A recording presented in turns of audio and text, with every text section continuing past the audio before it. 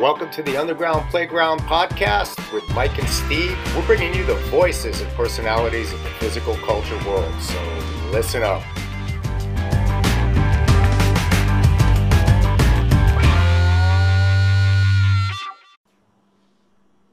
All right, guys and girls, here we are again. My name is Steve Bowser, and I'm with the Underground Playground podcast. I am based out of Fort Lauderdale, Florida, the Playground Gym.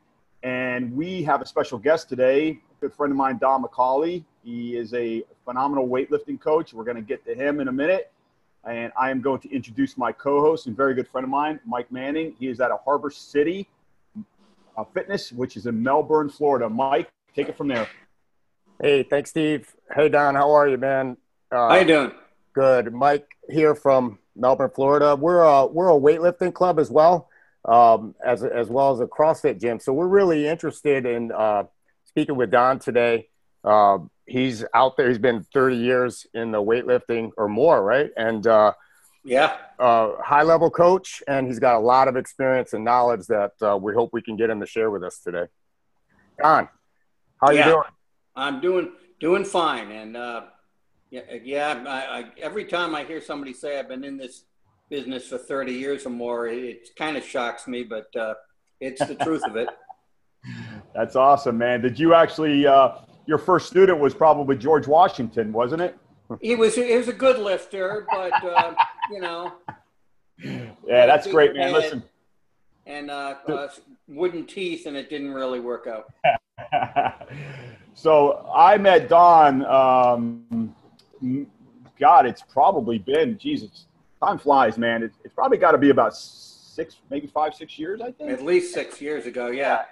I'm a big fan of getting, I call specialists down to my training facility to try to teach different types of, seminars and clinics. And I had the luxury of having Don come down to my facility and teach us, because I'm hearing the phrase, catapult, and a lot of people didn't really understand what it was, and I know Don was teaching this method and coined the phrase the catapult, and it was interesting because I wanted to know more, so I actually invited Don down, and at the time I think, Don, you still had a CrossFit facility in Savannah, Georgia, correct? Yeah, I still am the nominal owner of that CrossFit facility. Mm-hmm. The manager now is a woman named Carrie Hannabrink, and she has been my assistant down there. She runs the gym there. She also runs a nonprofit organization that benefits inner city kids with both weightlifting and education. So it all kind of combines into one deal. They've got a couple of buildings down there, and she does a great job. Yeah, that's excellent. So where is that, Don? I'm sorry, Savannah, Georgia. Right, in Savannah. Okay, that's a beautiful city, man. I've been there. It's a damn hot city, is what it is. We're in Florida. No, it is beautiful. Very nice. Yeah. Yeah. So Steve, you were talking about the catapult, right? Yeah, so back then, let me just finish that timeline there. So back then, Don was still at Savannah. Yep. Later on, you ended up going to work for Muscle Driver and help out with the weightlifting team over there. So when you came down the first time, I can't remember if you actually brought a lifter with you or you just happened to be coming down here. I think you actually came down to pick some equipment up from. I picked a rower up. That's right. Yeah. So you were selling some of your older rowers off, and I needed one. Yeah, I think we had a competition and picked up some new rowers, and I sold some of the older ones. So you actually did a clinic at my facility and was teaching the catapult, and it was really interesting. And the funny thing is, several of our members, they really started, they picked up on it really quick, and they started hitting some PR. So that's one of the main reasons why we got you on here, is because we want you to explain to everybody listening, because a lot of people, I don't know if a lot of people, but several people are still kind of, they don't understand it. But in your words, just kind of explain a little bit more about the catapult and how you actually came up with that term. Yeah, well, how I came up with the term was actually within a debate that we had on the old weightlifters blog called Go Heavy, or the weightlifting forum called Go Heavy, and quite a few years ago now. And I was in a debate with a couple of guys, and the eternal debate was in American weightlifting was, do you try to drive up through your toes and shrug your shoulders and jump up into the air, more or less, although you didn't get up into the air because you had heavy weight in your hand, to get up into the air with weights to make the weights go up? Or, as I came up in the middle of this debate with, is it more of the human being acting like a catapult, where we launch the weights up into the air and then launch ourselves back down under the weights, slingshot wise, which is a catapult? And my basic thoughts about the catapult are this: at the basic definition of any catapult is the fact that it's a machine that uses its own energy to project or to launch some kind of a projectile. Okay, not throw it on an arc, not push it out as a weightlifter, but to unravel and use your own power to launch something. Okay, so it's a general idea. It's not a specific technique. I have my techniques that I like, but I've mellowed over the years and kind of come to the conclusion that there are a whole lot of techniques that work, but all of the techniques that work are essentially taking advantage of the human being as a catapult, and we are literally launching the bar from our legs or hips up into the air, and when it goes, it doesn't go far because it's very heavy. When it goes up in the air, we launch ourselves back down under it to catch it. Yeah, that's my understanding of it is it's more of a description of what's actually physically occurring versus a technique. There can be lots of techniques. I mean, there's what you might call the classic European technique, where the lifter pushes from the front middle of the foot and moves his balance to the back of the foot as the weight comes off the floor, keeps his back constant, and then comes up and finishes it and accelerates it in the second pull, to variations of that where the back doesn't stay constant, to the Chinese pull now, which pretty much stays on the front of the foot all the time and tries to keep the hips lower and all of these things. But what I wanted to, the basic thing I wanted to differentiate was the idea that was in America at that time, that it was some sort of a jump.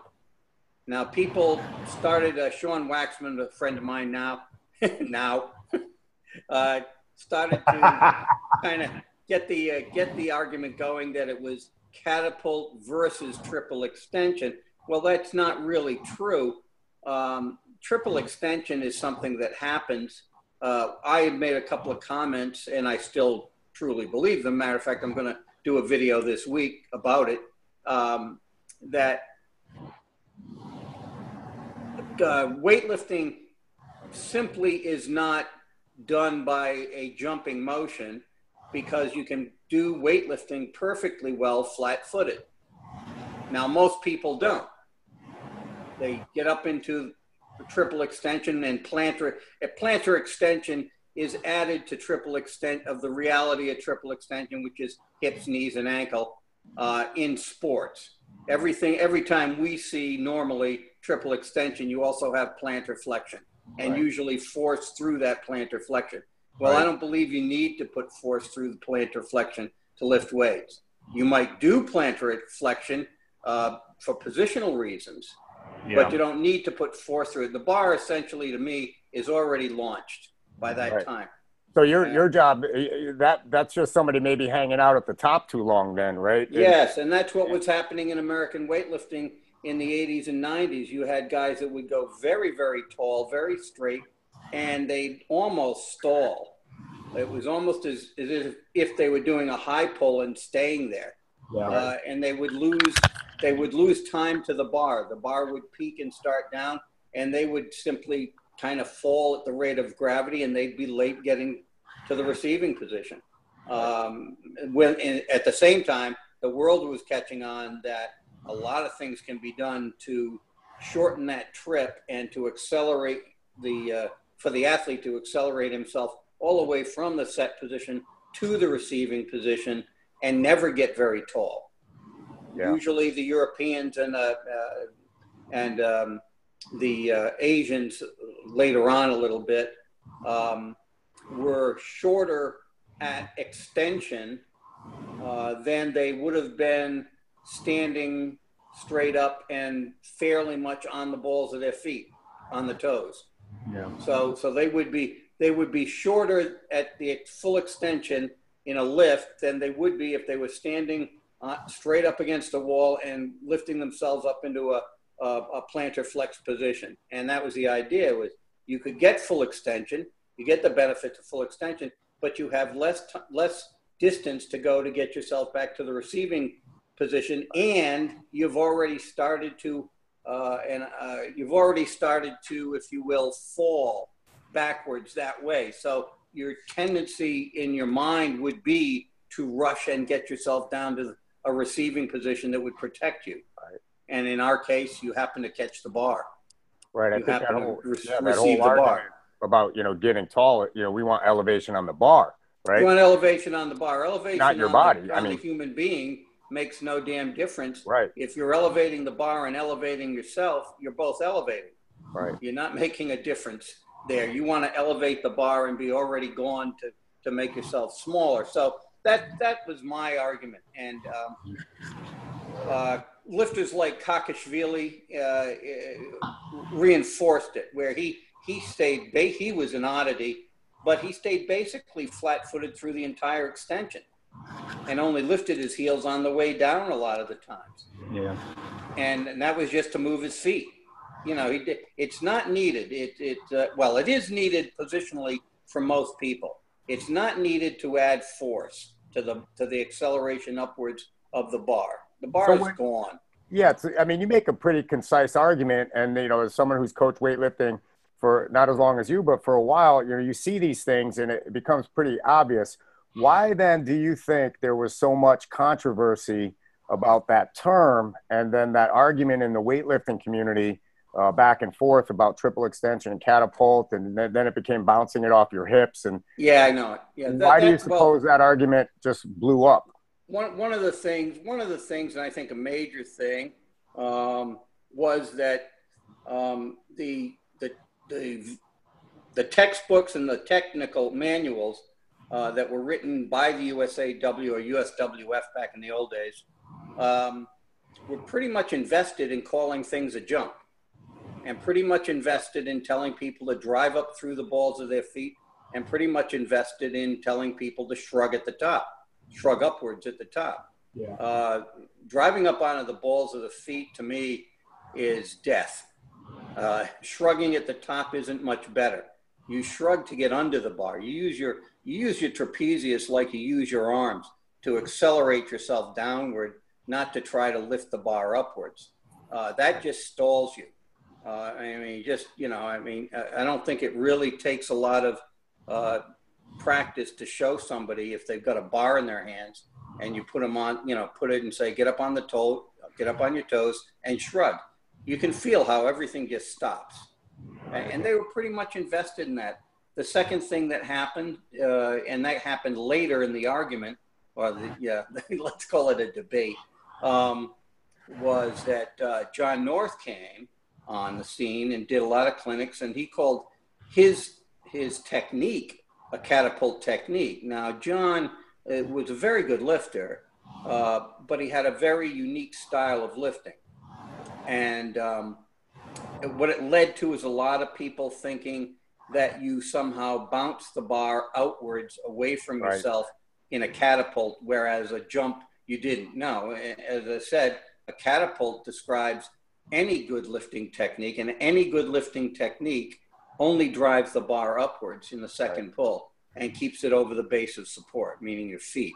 So it never drives it away. Yeah, that's where the confusion. So those two things, and I still get it. I mean, if you look at, I was looking at a video put out by one of these newer organizations last week that I wrote in about, where they're saying certain things like the back stays constant in the first pull. Well, the back might stay constant angle in the first pull, but it certainly doesn't have to. There are many lifters that don't. Lou certainly does it. Many famous lifters. Cheryl Hayworth called me today asking me about a post. Cheryl Hayworth never did. Her back angle changed in the first pull by necessity. Yeah. You know, so and what you come down to is there are a lot of different techniques for a lot of different body types, and if they're keeping the bar over the base of support, they're gonna work for somebody. And to me, as you said earlier, it defines the general motion. It's a catapulting motion to me. And if you think of it otherwise, I think you go down a road that's going to lead to having the bar being forward and to you stalling at the top. Yeah, two errors. Should right it- there. Yeah. Isn't there? I mean, isn't it safe to say that it's obvious that different techniques work for different lifters, and some of the contributing factors would obviously be their anatomically, you know, their body type, and obviously some lifters have very strong legs, some lifters have very strong backs. I mean, I remember when Dmitry Klokov came down and he did a seminar at our clinic at our gym. Man, that guy's back was just so freaking strong, man. He was able to shoot his ass up and just, you know, it's just amazing watching that guy lift, you know, and watching him do, I think he did 20 clusters. I mean, he was picking up the bar, squat clean, thrustering it. I think it was probably about, I don't even remember. It might have been like 300 pounds. And I mean, I didn't think the guy was going to stop, man. I was going to go to work and come back, you know. The amount of power that guy has. I just wrote a post that talked about that. Some kid had asked me a question about that very thing. Mm-hmm. And the basic, a lot of this stuff came from the Russians. I think a lot of American coaches still have a love affair going on with the Russian information and the Russian coaches. And they talked a lot about having the constant angle of the back from the floor to past the knees before you started to get up and go into the second pull. Obviously, with different body types, it's not going to work as well as having a variable angle. But also just in general strength, just like you said, when I get a new female lifter, I will, and a lot of males too, especially young males, I'll try them with the hips lower and the back at a higher angle rather than just a flatter angle and tell them to drive off. I think it saves the back to be at the higher angle starting off. And I think it brings in the legs better. And again, then it comes down to what the lengths are, what the strengths are, all this stuff. But basically that having the hips a little higher and having the back at a lower angle immediately puts the back under stress when you're driving the bar from the floor. You're overcoming the inertia of the bar. And that's going to be the most stressful time physically for your body during the whole lift. Yeah. So I tend to drop the hips more than not when I can. But I have lifters that don't. I have Jackie Bigger, who's one of my best lifters, who's a girl that has very, very strong hips and legs, but short back and short thigh. And so when she gets on the bar to when she pulls it through the first pull, her back stays pretty constant. Yeah. It's just the way she's built. And, you know, you go with that. You don't try to change it into something that's just not going to work. But I do think in general, the lower hip, higher back angle thing is a back saver as far as coming off the floor. So I'll try that. And I can't even remember what the original question was now. But, no, we were just talking about the controversy. Yeah, well, that's it. I mean, that's basically what kind of makes sense to you guys makes sense to me, guys. To me, the reason I harp on it so much is they, meaning the USAW and the NSCA and some other things and some of these newer organizations that are online keep wanting to say constant back angle in the first pull. Well, that's too simplistic, and it's wrong for a lot of people. And they're going to have trouble, and they're not going to progress like maybe they could if they keep trying it. And Stephen, you've seen me at clinic. I'll just generally I'll move the hips down to see it work. And what I'm looking for at a set position always, more than where their hips are, is where their knees are. If their shoulders are generally vertically over the bar, approximately, and their arms are descending to the bar, I want to see the knees jutting out in front of those arms. If I don't see that, then I think you got your back too high. You get your legs too straight and your back is too flat. You use the knee position in relation to the elbow or forearm area and the bar to determine if they have a decent back angle. Yes, and the Russians used to write about, at least, that they wanted those arms to pass the knee joint, so the back of the knee as you sit there. Now, I don't think that's true. I think if you got it, because it depends on your femur length and things like that and your mobility. I think if you got any part of the knee in front, you've got to see where the arms are. The arms pretty much vertical. If they are and the knees showing in front, then to me the hips are in place, and you go with it. Because I've got kids that do sit down and they're right about through that joint, and then I've got people like Bigger who sits down and I'll just get a little peek of her kneecap. Yeah, and she's fine. So, I'm not going to change it like that. If it's working, I'm much more like the Chinese seem to be. That's what they talked about that they are, is I'm results oriented. If it's working, I'm not going to play with it a hell of a lot. Yeah. Yeah. So right now you're based out of MASH Elite's facility. Right. And you still do traveling clinics. If people reach out to you, they can actually have you come and you'll travel to their facility, obviously. Oh yeah. Yeah, I'll do that. Yeah, we gotta get you back down here because it's just a blast, man. It's always fun. Yeah, one thing I do enjoy is your creative ways of doing little drills. For example, to get lifters off their toes, you'll have them stand on a piece of plywood with their toes hanging off the plywood.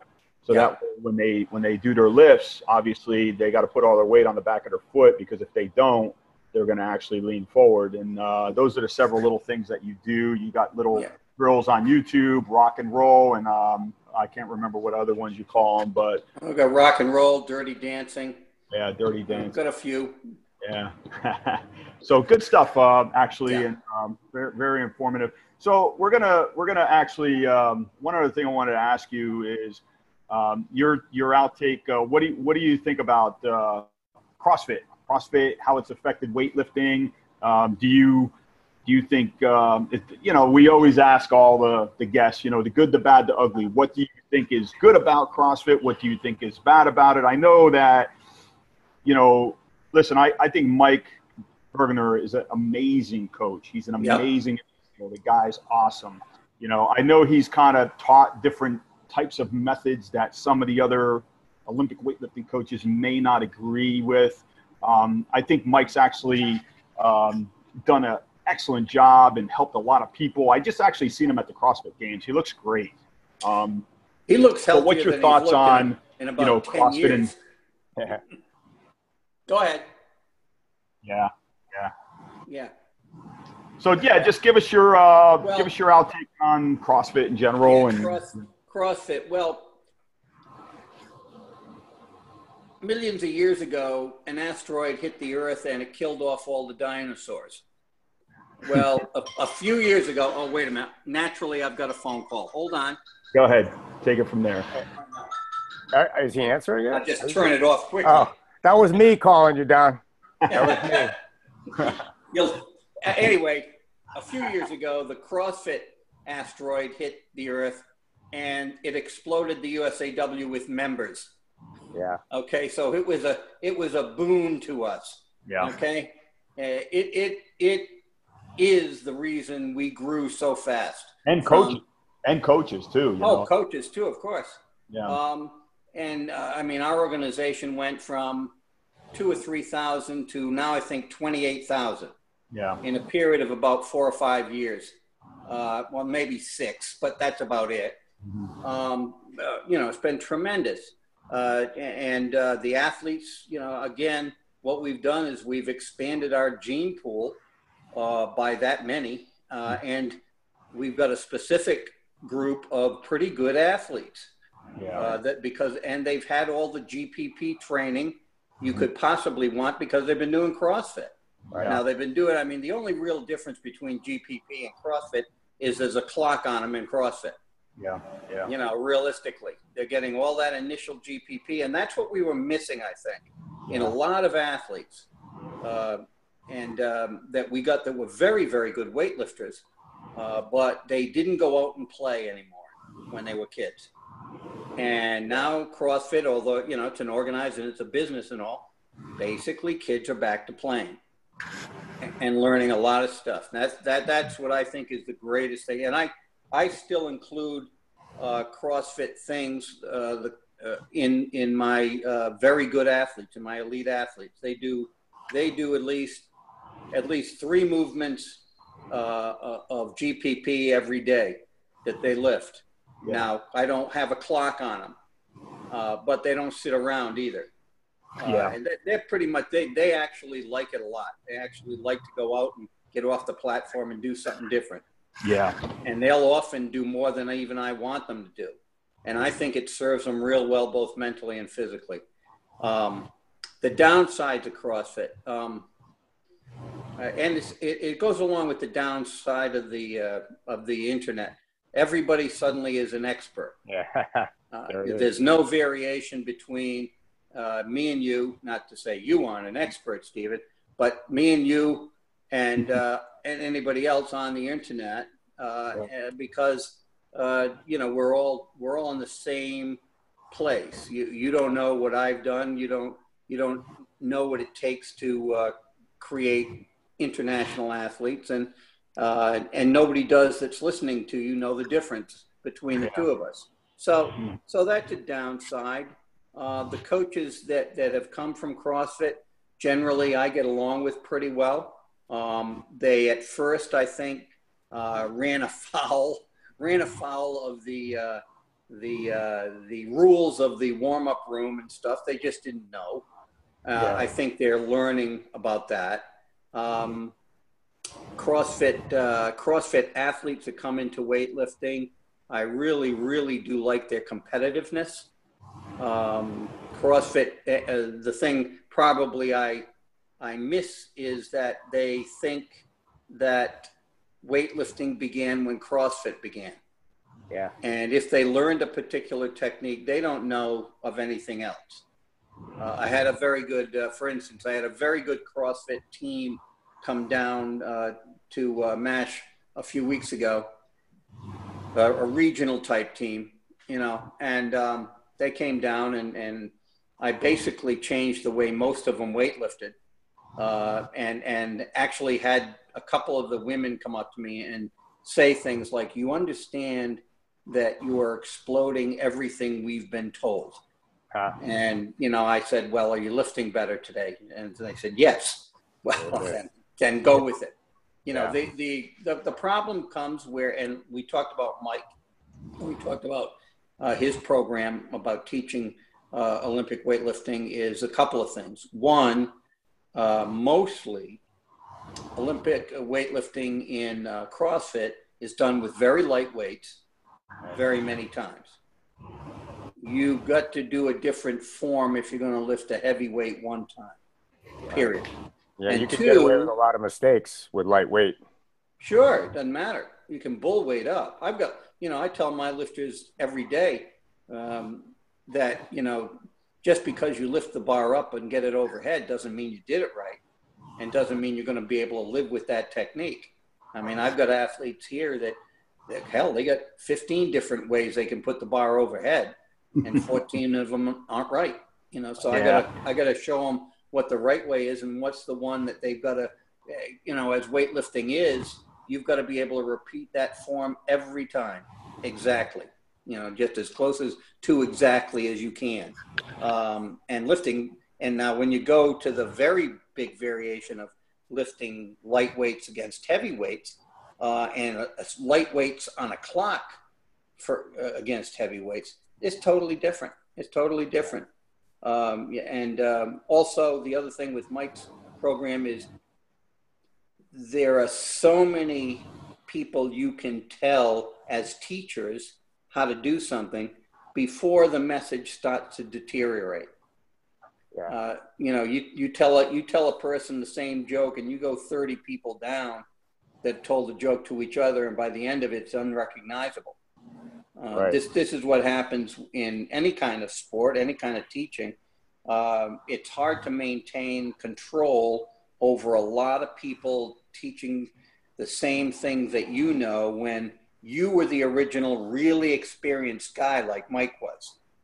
And they are absolute newbies at learning about Olympic lifting, and they're trying to still interpret what you're saying in their own minds.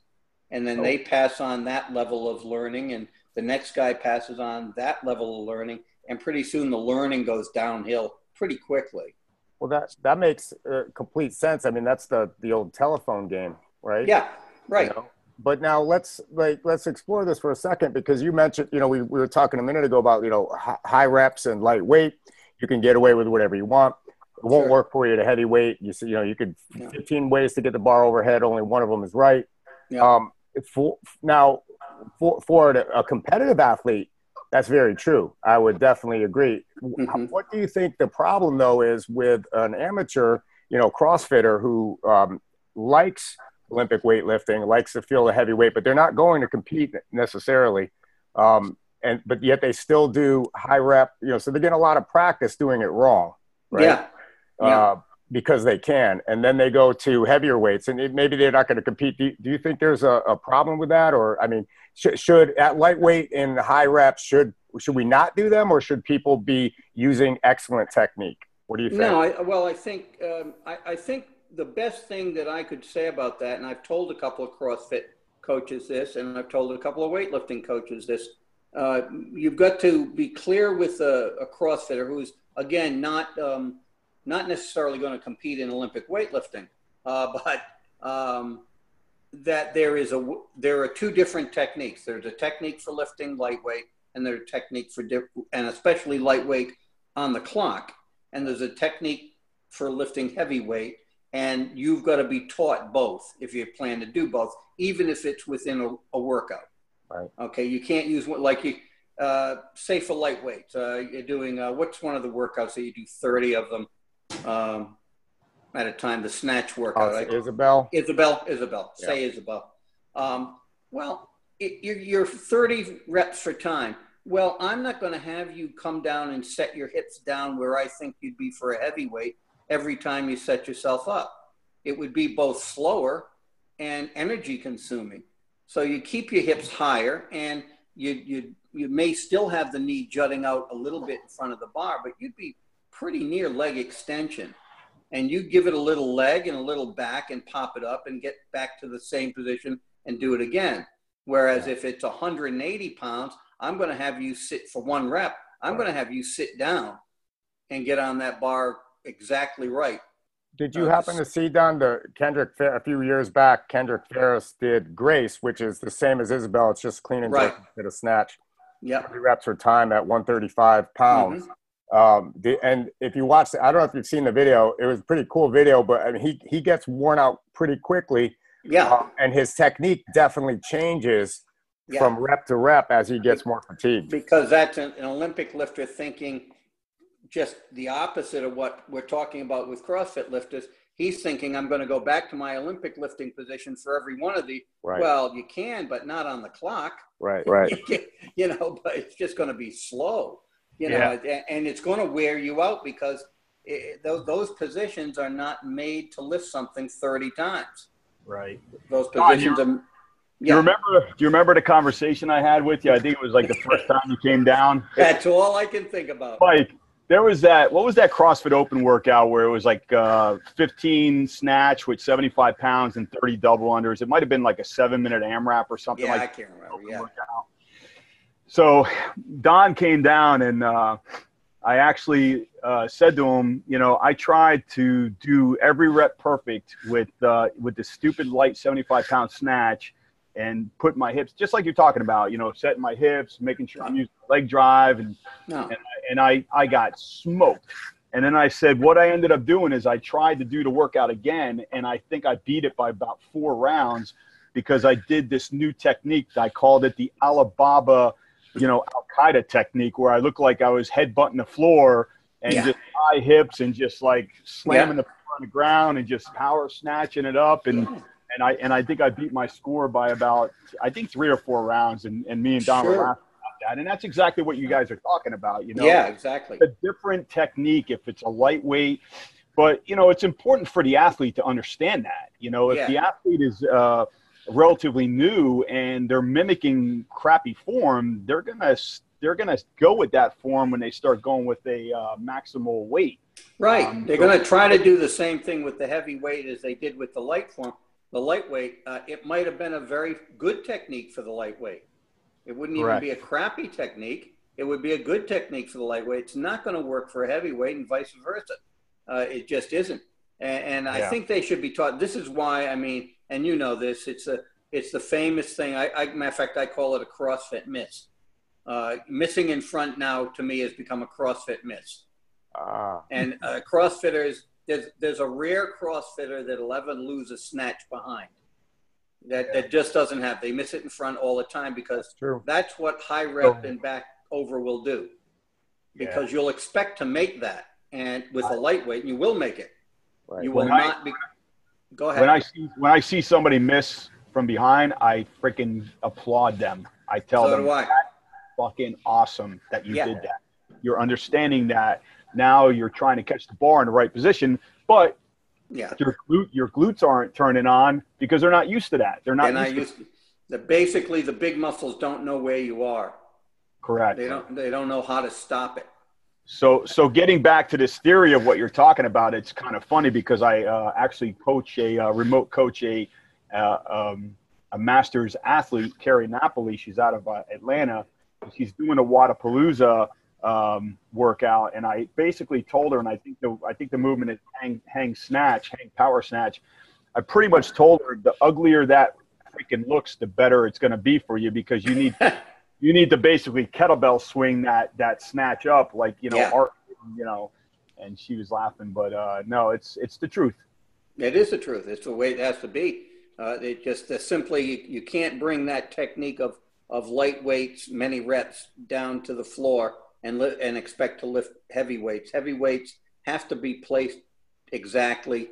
The pull has to come up and in at you rather than kind of be half in front of you. And you can't use the upper back and the arms to try to lift a heavy weight over your head. Mm-hmm. The upper back and the arms, the upper back just holds position and nowadays leans back a little at explosion, and then the arms only bring you under. If they're bringing the bar up, you're screwed.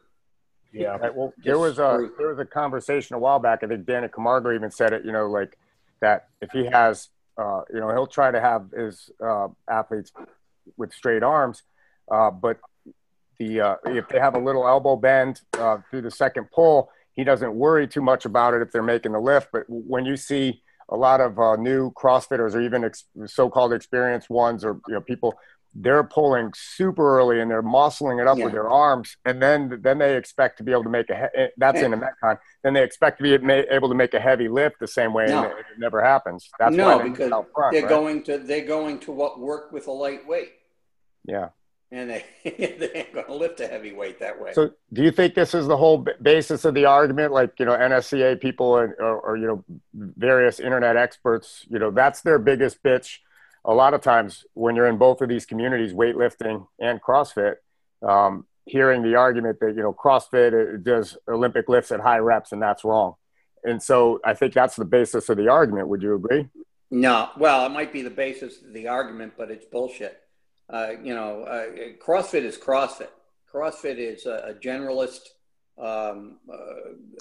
paradigm, a generalist workout that's supposed to get a lot of things done. Yeah. And it doesn't say you never lift heavy with Olympic lifts. That's true. It says you do a lot of reps with explosives, movements light. I don't see anything wrong with that. I see there is a time that I wonder whether about certain workouts like Isabel and stuff like that should be done just because of the danger of deteriorating form, even if it's done correctly for light weights. But I don't see anything big in doing them in repetition form. I think I tell you the truth. I think a lot of these arguments, I think a lot of weightlifting coaches will find a reason for CrossFit to be wrong or non-acceptable just because they're elitist clowns, frankly. And they had it all to themselves for 1,000 years, and they managed to almost drive the sport out of existence. And as soon as CrossFit came into it, and CrossFit lifters got the bug to lift a heavy weight, this sport exploded, and we've got millions of dollars where we never did, and thousands of lifters where we never did, and new coaches beating old coaches, lifters with their lifters. And I frankly think they don't like it. I think they want to say things about CrossFitters, and I've heard a couple of the live streams earlier on, a couple 3 years ago, and they were, basically very just insulting to these new kids who were out there trying. And I'll tell you the truth. And myself and a few coaches have talked about this before. Frankly, today, the lifting that is going on in a meet like one of these American Open Series meets, which is taking a lower level lifter and mixing them with higher level lifters. But the whole thing, it's not as high level as a national meet or the American Open in December. But what I'll say is that the technique displayed overall from A group to G group is better than it used to be, to me, at a national meet in the USAW. Yeah. So what's happened, and this happened, is, some of the CrossFit athletes, a little rough, still doing what we're talking about they're doing, but they also, and their coaches do too, they also pick up what they see real quick. Yeah, that's true. And they catch on. They've got better body movement abilities a lot of times than maybe what I'll call the average kid we get in be a lifter. Yeah. Because they've done all this GPP. And they pick up on it. And I can sit there and watch an E session and not have to go up and, go get a coffee or something because I'm disgusted and I walk out. Now I've walked out of a couple of B sessions at the real American Open years ago with a couple of other coaches because we couldn't watch it anymore. Yeah. And they were all lifters. They weren't CrossFitters. They were all lifters. They just had lousy technique. And that was lousy technique taught by coaches that were only USAW coaches. Right. And, I just couldn't watch it. I couldn't watch it. So better technique is spreading through the ranks. And I think better coaching is being done. I think the idea that CrossFit has come into it with is a healthy idea. They want to beat people. They want to win. They want to do better when they're presented with that situation. They obviously want to improve themselves. Right. But they also don't shy from competition at all. That's an interesting point. The competitive aspect of CrossFit. And now, are we selecting these competitive people and the talented genetic athlete from CrossFit into USA weightlifting? I know in my area, we don't have scholastic weightlifting, but yet there are a lot of youth weightlifters, and so they're learning it. So they wouldn't have learned it anywhere else other than CrossFit, and so they're choosing it as a sport now. We've got a kid. I think, of course, they're gonna. I think humans will pick out something they can do better than other humans when it's a competitive situation. And humans are competitive. They're by nature competitive. And if they see something they like to do and they find out that, I can do it a little better than the five guys next to me, they're gonna tend to go towards that. And I think that's happening in CrossFit. And I hope to hell it continues to happen. You know, I think it's a natural kind of thing. It's not going to be for every CrossFit kid. You're going to have your CrossFit kids in there that are lanky runner types. Yeah. You know? Yeah. They're just not, I mean, there is a body for weightlifting. Sure. There is a body type for weightlifting. We don't have any 6'9" weightlifters. Right. Exactly. Period. You know, just like we don't have any 4 foot tall swimmers. Exactly. Right? Exactly. So, but those people are going to find it. Yeah. I got a question for you. What's your thoughts on the future of USA weightlifting? I mean, I know we're seeing a lot of these drug tests coming out with a lot of these lifters from the past that are actually getting stripped of their medals. Two questions here. How rampant do you think their drug use is in not only weightlifting as a whole, but also like USA weightlifting? Do you think that we, the big theory is the reason why we haven't been so good as these other countries with weightlifting is because we are tested a little bit more stringently than other countries are.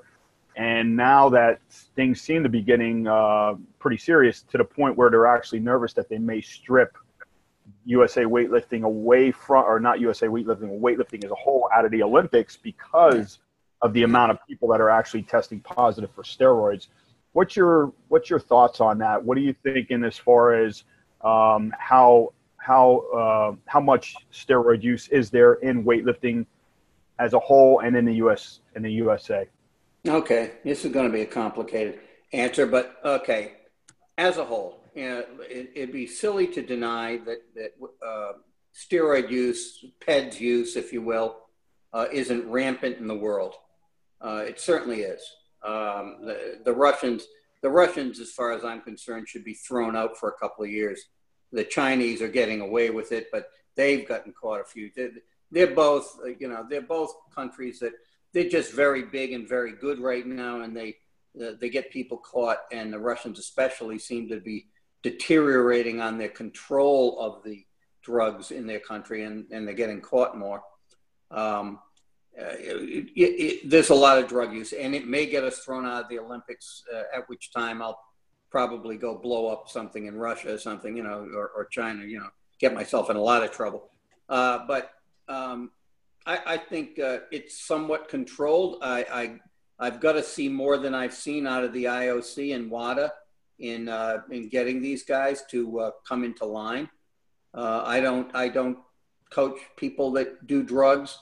I never had, because I'd be embarrassed to go home and see mom, and say I've been giving drugs to kids. That wouldn't fly at my house. Mom's still alive, so you got to watch her. She's feisty.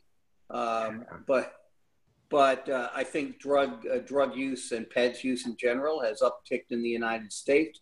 But frankly, I mean, you're talking about a sport that's gone from about 2,000 very insulated weightlifters who were pretty much in the 90s convinced that there just is not going to be any drug use in this sport, to 28,000 people who aren't that convinced and haven't been in the rigid testing area that we have. And you're going to have an uptick in lifting. But the testing is still very difficult. I think we've had in the last 2 months, I've got a couple that live together that have been tested between them 9 times in 2 or 3 months. Wow. Come into the house in the morning. The woman is actually thinking of baking cookies and just having them ready for the visiting USADA people. USADA shows up, you get cookies. Yeah, they're going to have cookies, and because they just expect them. They come to their house, they get them in at competitions. Without a doubt, they get them at competitions. And so, you have a lot of testing going on, and that's going to keep up, and we're going to catch more people. And it's too bad. But and the other thing here is, too, there's so much more available on the internet that seems like it might be sketchy but okay. Right. And the tendency is for lifters or young sports people anywhere is, oh, they hear, oh, it can up my testosterone level, but it's legal. Well, what legal doesn't mean shit. Whether it passes the test means everything. Right. Legal means nobody goes to jail for it, but you might be banned by using it because the rules of USADA say, no, we don't take that. And there's a lot more of that. People, they get into stuff they don't even know what they're getting into. Or they have somebody that's supposed to be a coach tell them, you'll never get caught, or it's okay, it's not a big deal. And, it's sold it's basically over the counter. It's an over the counter thing that supplements, that's the big word. Kids take stuff. And kids come from, and CrossFit's one of the sports too, not the only one, powerlifting's another, where there just isn't that much testing. Isn't that much testing. I mean, they always, CrossFit is saying that, we tested the games. Well, the old joke in weightlifting was that if you know when the test is going to be, you can be juiced to the gills and pass the test. You can study it's not hard. It's a random test that always get everybody. Yeah. And that's, that's unfortunate. It's I think it's going to backfire on CrossFit eventually. They'll come to the point that they'll have their Russian moment where several of the people have banded together and bought all their drugs together. It's going to happen, and they're all going to get caught. It's going to, and that's going to hurt the business, which is really too bad because CrossFit, the basic concept of CrossFit is really, really making a lot of people much more healthy, especially up into their 30s and 40s. Than they were, because it doesn't demand that you be on a team or something. It demands that you work hard and you self-improve at the basic basis of itself. So but anyways, So how do you, when it comes to banned substances with your athletes, how do you approach that with them? How do you discuss it with them, and how do you kind of enforce your standard with your athletes? I mean, there's only so much you can do. I mean, I would say over the years, I like everybody else in the coaching business has kind of gotten to a position where you're treading water. You're not so much way ahead of it anymore, because I haven't kept up with all the new things, frankly. I read a couple of articles in the USADA website this past couple of months of stuff I'd never heard of. I not ever heard of it. Most of the things I used to just know. Even the ones that would be medications that would be given to ADD kids and stuff like that. You had to watch it, or you had to get what they call a TUE, which was a temporary thing, and stuff like that. Or when somebody was going to go have an operation, you had to watch for certain things. I used to know pretty much everything. I'm coming to the conclusion I'm way behind. What I always tell kids is, if you want me to coach you, don't. Just don't. Right. And I'll be able to tell, pretty quickly when you are, because I've been around and seen it a lot. Now that pretty much goes for the older steroids and growth hormone and stuff. Some of this stuff now is a lot more subtle. And you don't have the outward effects, the visible effects that you do, and you don't have the big gains either. But I tell kids as much as I can. Our club, like a lot of clubs, has members that we never see in the gym. They're remote members. You try to control it. You try to warn them. We have not had any kid that's represented us in the national scene ever test positive. I've been up here about coming on a year and a half now, I guess. But Muscle Driver was the same before that. We'd never had a kid, and they were tested all the time. The USADA was in there weekly testing somebody. And they never had a kid test positive for anything. So, you try to keep it, and that's about the best you can do. I think all of the clubs, especially the ones that have a lot of remote lifters, have had one or two caught doing something. And basically it comes down to you can't maintain control. Things have gotten too big. Like I say, 2,000 versus 28,000. Yeah. You just can't keep your eyes on everybody. There are a lot more clubs. You know who, Stephen, you know who, and maybe you too, Mike, you know who Leo Totten is?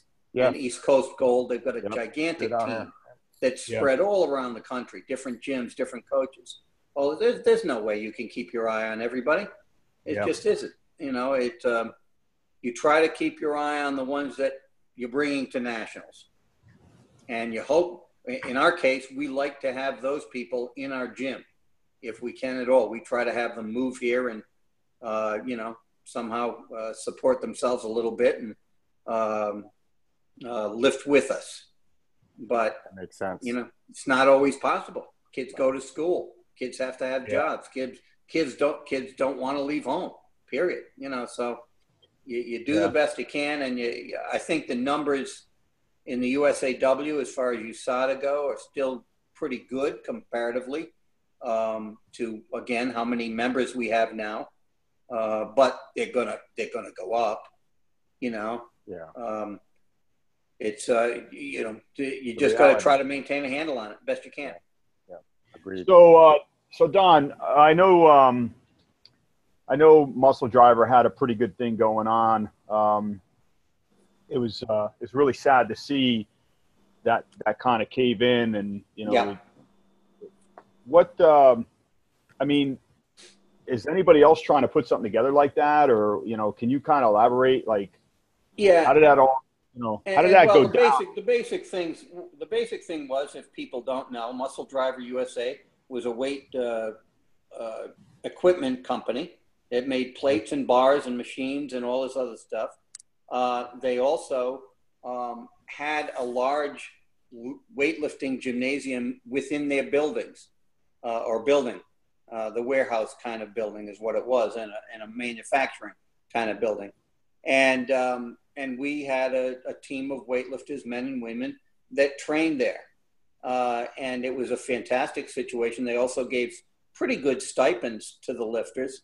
So it kept them in a situation where either they didn't even have to have a job with the stipend they got from Muscle Driver and the stipend they got from the USAW, or they had to have part-time jobs and they could live pretty easily and train a lot. Basically what happened is the business went out of business. It wasn't anything to do with the lifters. The lifting thing, we were doing well. We had just won both championships in the year that they closed. We had won the men's and the women's senior titles. The year before, we had taken 1 and 2. Right. So we were doing very well there. It was a fantastic situation, but the business wasn't well run. Come right down to it. And I think now, and I have been a big supporter in having corporate sponsorship of weightlifting teams. I thought that was going to be the next big thing, the thing that would easily take the place of like the OTC, which we no longer have, which I never liked anyway. But now I think that perhaps it's going to be the combination businesses that combine CrossFit and Olympic weightlifting and maybe some other kind of training and support the Olympic weightlifting team through that. And the Olympic weightlifting teams are never going to be big money makers. There's just not enough of them, and it's not a big enough sport. It's not football.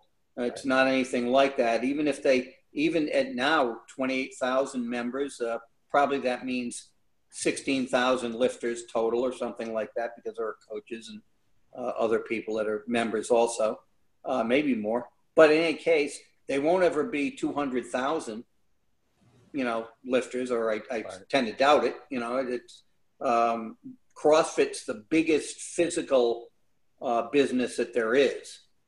And the one that I think weightlifting, right? When you mean compared to weightlifting, right? Compared to weightlifting, right? The biggest business in that world that there is right now, in the world of any kind of physical activity, any kind of physical getting in shape activity, CrossFit's just bigger. And the potential is still for growth. Maybe not in the United States anymore. It seems to have slowed down. I agree. And there are businesses going out of business, but that's a competitive thing. That's going to happen. But I think it's still going to grow. I think it's going to stay because you get all age groups in, and you don't, like I said, you don't have to make a team to go do CrossFit every day. There's not that kind of, there's not that kind of thing with it, which slows down some other businesses. And you don't have to be a bodybuilder. But in any case, I think the link between those kinds of businesses is going to be the thing that keeps Olympic weightlifting alive. And helps it grow even more. I think it's got the potential to grow to 40, maybe 50,000 weightlifters in the country, which will be unbelievable. Because now, and that's what's happening already, some of those weightlifters are going to get contracts with magazines to have their pictures taken, and they're going to make a lot more money like that individually. Right. And that's going to draw even more people. It's a shame like a company like Rogue or somebody wouldn't step up and maybe start a program. But just like you said, man, these companies, they're in business to make money. They're not stupid. And, it's if it's not going to, they're not going to do it. I'm sure they're doing their research, and it would be nice, but unfortunately. Yeah, and it's also, that, like you say, they've got a business to run. And it's a competitive industry, as you well know. Absolutely. Yeah, so it's a lot to do. Well, listen, we covered a lot of material, and there's, we can go on forever, Don, and we try to keep these podcasts around an hour and an hour. We'll do beer next time. Yeah, I'm telling you, beer, whatever it takes. That should be an interesting conversation. But let's real quick. I want to just the few things I want to bring up before we leave is, number one, tell us a little bit about your book, Don. Oh, okay. A book I wrote 7 years ago now called Power Trip. A guide to weightlifting for athletes, parents, and coaches. Awesome. And basically that's what it is. It's kind of what is it? Introduction to weightlifting, which at that time, not many people knew what it was. How do you get a young kid into it? How do you get yourself into it? What the techniques are. I think I talked in that book. That was the first time I actually put down on paper what I meant by catapult and stuff like that, and what I thought about lifting. And so it's not a big, long technical program book or anything like that. It's basically to introduce it and to tell you what it is. It was a good book for CrossFitters to kind of find out what the thing is. And I still sell a few copies of that. Well, where do we get it? You can get it. Amazon has it. Amazon, cool. Amazon has it, and it's around. And again, like I say, it's kind of an introduction thing and what the sport is and how to do it, kind of thing. I felt that was needed at that time. There wasn't a book like that around. And there's a lot of pictures in it. So anyway, that's what it is. Yeah, I'm good. Matter of fact, I think early next year, I'm going down to Australia on kind of a clinic/book tour to kind of explain what I meant by some things and also do clinics, active clinics where we get a lot of lifters trying out the things I'm talking about. So we'll see how that works out. All right. So Mike, if you listen, Mike, he said there's a lot of pictures in that book, so you might understand it and you can actually. There you go, Mike. Nice. Hey, man. Very nice. Anything more than a sentence, I get bored. So. Yeah, me too. I like pictures. That's why it's a short book. That's why it's a short book. Yeah. So if somebody wanted to host you for a weightlifting clinic, how do they get in touch with you, Don? Best way is probably my email. It's don@liftcatapult.com. You can also get in touch with me at MASH Elite Performance or Facebook. Any way they want to do it, just get in touch with me and we'll try to set it up. Awesome. I highly recommend it. As a matter of fact, I'm going to try to start setting up a date in the future to have you come down because, you definitely teach a lot of these lifters. And I mean, I'm a weightlifting coach, but, it's kind of cool to sit back and let other coaches come in that you can rely on, that are actually going to show some different things, and sometimes maybe a different cue or a different setup or anything, to help your members out. I mean, some of these coaches have their huge egos where they think it's got to be their way or no way. And, the best thing that I think I've always followed that saying is, always a student. And I love learning from other coaches and seeing them work and picking up different cues and different techniques. And if it works, I keep it. If it don't work, I throw it out. So this is going to conclude this podcast. And Don, I really had an enjoyable time chatting with you. We appreciate you taking the time to talk to us. And we're probably going to, we say this to most of our participants, but, this is going to be hard not to do another one with you in the future. So we'll have to figure that out. We got a big lineup of different people coming on, but maybe sometime in the future we'll have to sit down and do another podcast and talk more about some of the things that we were talking about. Sure, absolutely. And get me down there, because now Allegiant Airlines flies out of here. I can get down there for about $42. So Jesus. It's unbelievable. Good deal, man. Maybe I'll go to Savannah. I'm telling you. Awesome. All right, man. All right. Thank you a lot, Don. Hey, nice talking to you, Mike. And Yeah. Steven, well, it's always, it's nice. Yeah, I'll make sure we get Kat. Hey, say hi to Heidi for me. I will, buddy. And we'll see you next time. All right. Thanks again, guys. Awesome. Have a good one. Great going. See you. See y'all later. Bye. Bye-bye.